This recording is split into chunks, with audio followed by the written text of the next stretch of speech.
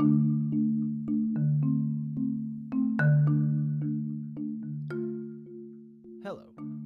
and welcome to Rise and Fall, Episode 2, Nicolas Sarkozy.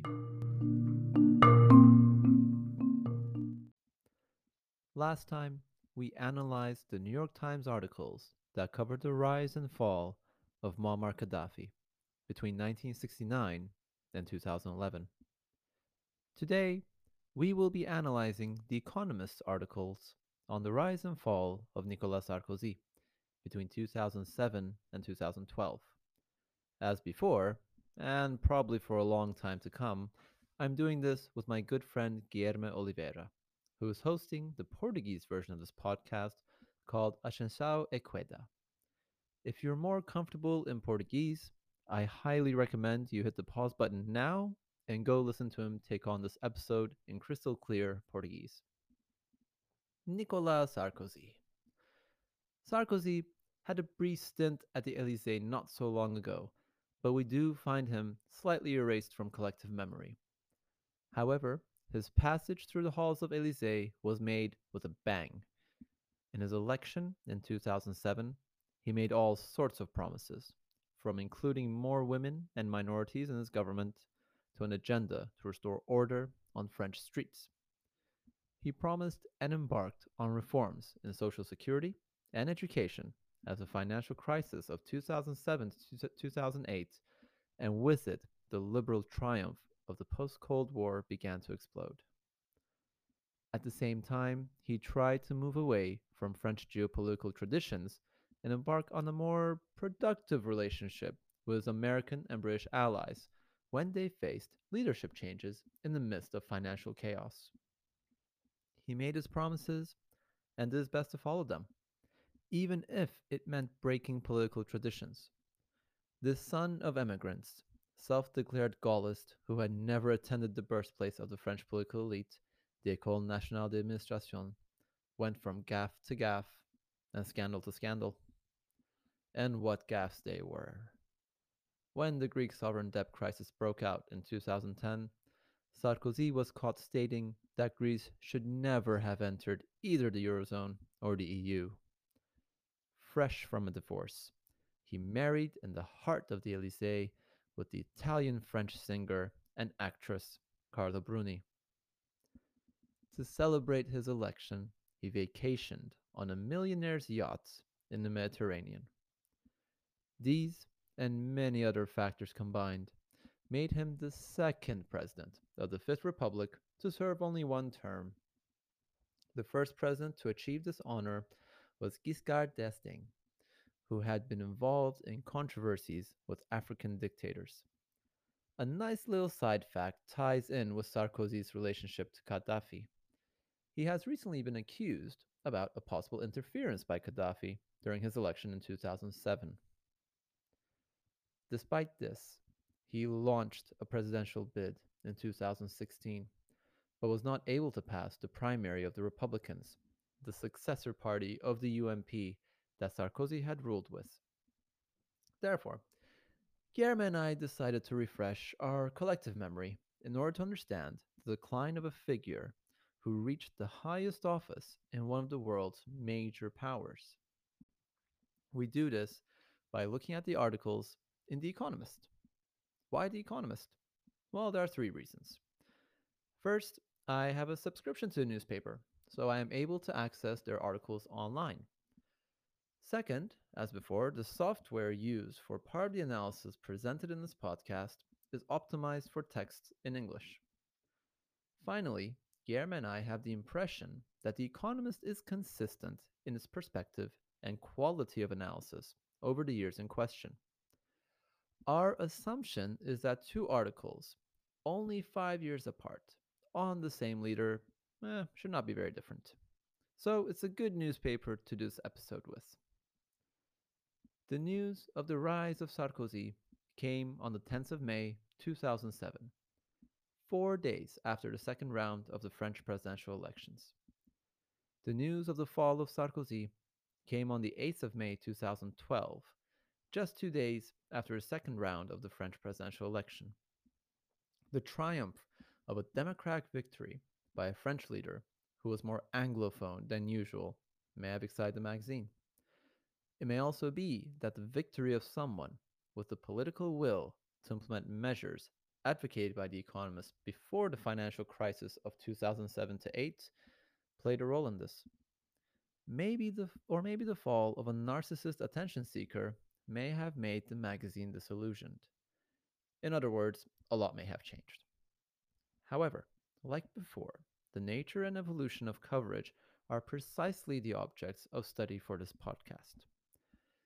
We will be looking here to conduct a fair judgment of Sarkozy, the rise, which is covered around 6th of May 2007, and the fall, which is covered around the 15th of May 2012, when he left office. Je n'ai pas voulu reculer, je n'ai pas voulu céder, parce que c'était l'intérêt général qui était en cause. Mes chers amis, je vous demande d'y réfléchir. We begin with a technical analysis. Right off the bat, the two articles betray what we expected of a consistent newspaper like The Economist. The two stories are two very different pieces of journalism. In general terms, while the news of the rise is a meticulously detailed speculative about the future presidency and policies, the news of the fall reads as a short obituary that mourns the personality excesses of the outgoing president. This first difference is reflected in the focus of the news. The Rise article reflects on policies in the pipeline and on Sarkozy's surprising win, especially since the Socialist Party, led by Ségolène Royal, was well placed to win, and that despite this, Sarkozy won by a wide margin. The Fall article, as briefly mentioned, mainly looks at Sarkozy's failings as a person to keep a hold of the presidency. The second difference relates to the tone. The Economist, like any newspaper, has a political stance, which makes it favorable to the French center of right, a place that Sarkozy occupied. So the Rise article is well poised to be a one-sided emotional celebratory article, but instead it is a surprisingly well-balanced analysis of Sarkozy, Ségolène Royal, and the election. The Fall article, on the other hand, remarkably betrays the newspaper's political stance. And to be fair, some less subjective and emotive points are mentioned. He took office with a strong mandate, made many promises, and managed to keep some. But almost no mention is made of his foreign policy, other than that he, quote, was able to keep France on the world stage, end quote. The third difference, while being not as significant, stands out at the very beginning of the articles. The Rise article has no authors, whereas the Fall article begins with the initials of the author. The fourth difference comes from the way the articles are published. Although both news stories are from the internet age, news of the rise came in The Economist's weekly paper magazine. The news of the fall, however, is an online continuation of the magazine's paper article regarding the French election of 2012, in which Sarkozy's defeat had already been predicted. That being said, the Rise article has 2,975 words, which is far more than the 724 words of the Fall article, which was published online. So even though the Fall article was not physically bound by the paper it was printed on, the author saw no reason to utilize the space. Guilherme and I speculate that this difference is driven by the content from one article to the other. Perhaps the editors at The Economist did not think it appropriate, or useful even, to publish an extensive article on Sarkozy's departure in their weekly edition. Maybe they felt that the story had already been told. The difference in the means of publication can also be related to the fourth difference we just talked about. The articles do not match in tone.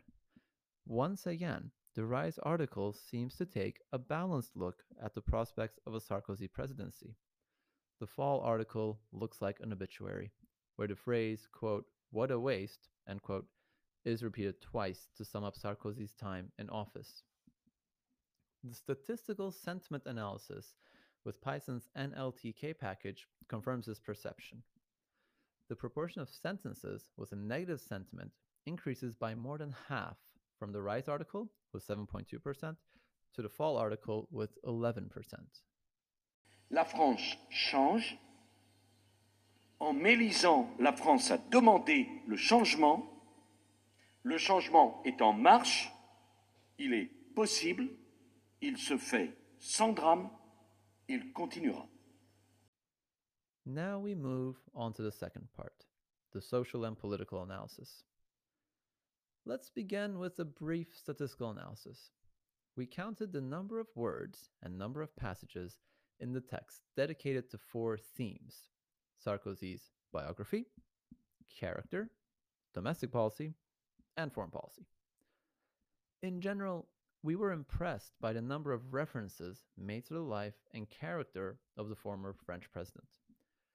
At the same time, the news of Sarkozy's rise seems to devote more space to domestic and foreign policies than the Fall article.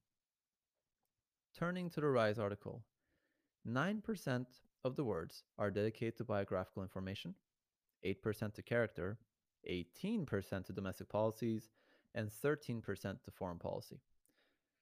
Hence, our initial impression seems to exaggerate the attention actually devoted by the article to the biography and character of the newly elected president. However, only looking at the number of words can be misleading. When looking at the number of passages instead, a different picture arises. 4 different passages are dedicated to biography, 13 passages to character, 6 to domestic policies, and a mere 3 to foreign policy. The most number of passages are allocated to character, so we see that there is a very real tendency in the Rise article to focus on the personality of Sarkozy. Let's look at the Fall article in a similar light. In terms of words, 16% are about biography, 44% are about character, 21% domestic policy, and 5% foreign policy. These numbers are, as expected, much different than what we see in the Rise article. It seems that the Fall article summarizes the legacy and the fall of Sarkozy through his personality. Foreign policy gets almost no attention. Looking at the number of passages confirms this result. 4 different passages are dedicated to biography, 8 to character, 3 to domestic policies, and just 2 to foreign policies. In other words, biographical data plays an important role, and this is one area where the articles have common ground. For example, both articles mention how Sarkozy broke with the governing of Chirac, his predecessor and political godparent, despite declaring himself a Gaullist. Both articles also stress Sarkozy's difference in upbringing as compared to the political elite of France, his multi-ethnic background, and that he did not study in the École nationale d'administration, the school for all French politicians and technocrats. As we have seen, character also plays a central role in the 2 articles. Here, there are differences as well as similarities. Both articles stress the personal aura of power that Sarkozy radiated. Also, contrary to French political class traditions, his speech was frank and direct. One point of difference is that the Rise article viewed Sarkozy's energy as a force for reform. In the Fall article, this energy is a disorienting force that the French electorate got rid of as soon as they could. Moving on to domestic policy, both articles mention Sarkozy's efforts to reform the labor market, in line with his message that the French should work harder. An interesting difference arises regarding which part of the electorate he is able to get votes from. The Rise article underlines, multiple times, Sarkozy's ability to garner the far right and center vote. The Fall article focuses on Sarkozy's inability to obtain these 2 critical portions of the electorate. Another difference is the inclusion of ethnic minorities in the cabinet. The Rise article is very hopeful, whereas the fall article speaks of disappointing failure. And at last, we come to foreign policy. Here, we also have some similarities and differences. The most important similarity is his ability to connect with English-speaking world leaders. As far as is possible with French politicians, he is an English speaker who cultivated good personal relationships with the leaders of the United States. As both articles mention, for him it was important to, quote, not to blame the Americans for everything, end quote. A big difference is that the Rise article discusses issues as diverse as Turkey's candidacy for the EU, France's rejection of the 2003 EU constitution, and opposition to the war in Iraq. The Fall article does not mention any of these issues. Les conséquences d'une disparition de l'euro pour nous seraient si cataclysmiques que nous ne pouvons même pas jouer avec cette idée. We are now at the third and final part of our episode, the interesting nuggets. The first nugget is the elephant in the room. Sarkozy was the president of a major EU and world power between 2007 and 2012. This is the period of the financial crisis, the Greek debt crisis, and the Eurozone crisis. He was instrumental in the EU's response to the last of these two crises. The Fall article does not refer, even superficially, to any of this. Even the 2007 to 8 financial crises, an event that was arguably a watershed moment, comes up only once. It comes up when discussing the stubbornly high unemployment rate during Sarkozy's presidency. The second nugget refers to unexpected name dropping. François Hollande, the successor to Sarkozy, is mentioned in the Rise article, but not in the Fall article. In the Rise article, he is mentioned as being the partner of Ségolène Royal, the then leader of the Socialists. Speaking of names and interesting nuggets, the Rise article is full of figures that seemed not so important then, but proved to be consequential later on. Christine Lagarde, who would later on lead the IMF and ECB, is mentioned as a possible trade minister.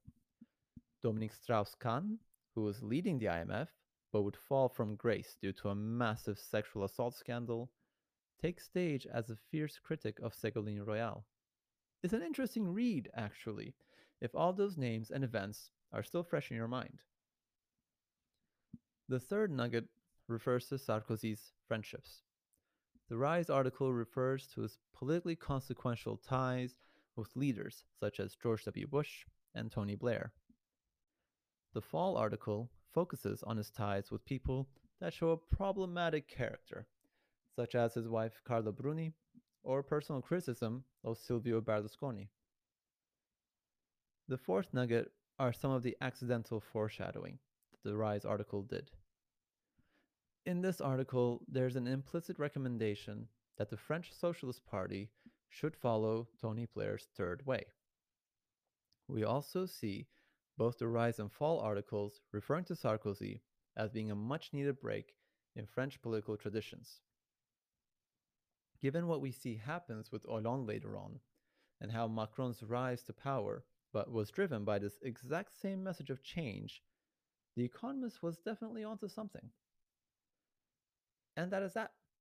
We have reached the end of the episode.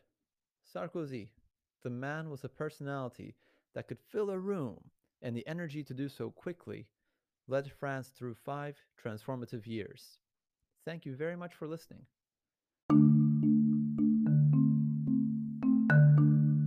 And please share your views, suggestions for future episodes, and everything else that comes to mind on our Facebook page, called Rise and Fall Podcast. We also post fun facts about other political leaders or events from time to time. The posts are in English, followed by Portuguese. You can also get in touch via email. Just drop us a line at rise.and.fall.press@gmail.com. We only ask that you make your comments and suggestions constructively. Until next time.